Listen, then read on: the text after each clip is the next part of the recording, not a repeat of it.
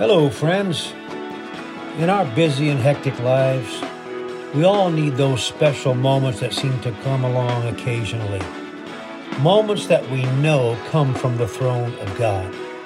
Moments that inspire us or stir up our faith. These moments are so valuable because they can provide much needed encouragement.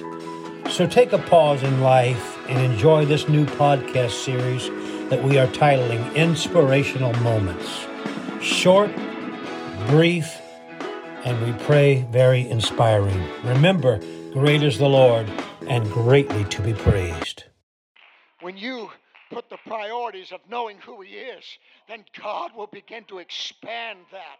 He'll begin to work out in that, and He'll make people soul winners. That's why it's so fun when somebody's brand new and they come to the church house. God begins to deal with them. They lay it all on an altar and they get the Holy Ghost.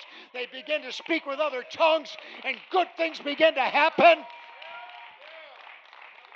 The next week, they got people in the church house. They got their neighbor.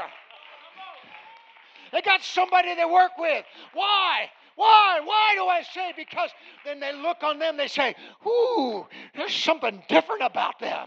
Ooh, there's something going on in that person's life.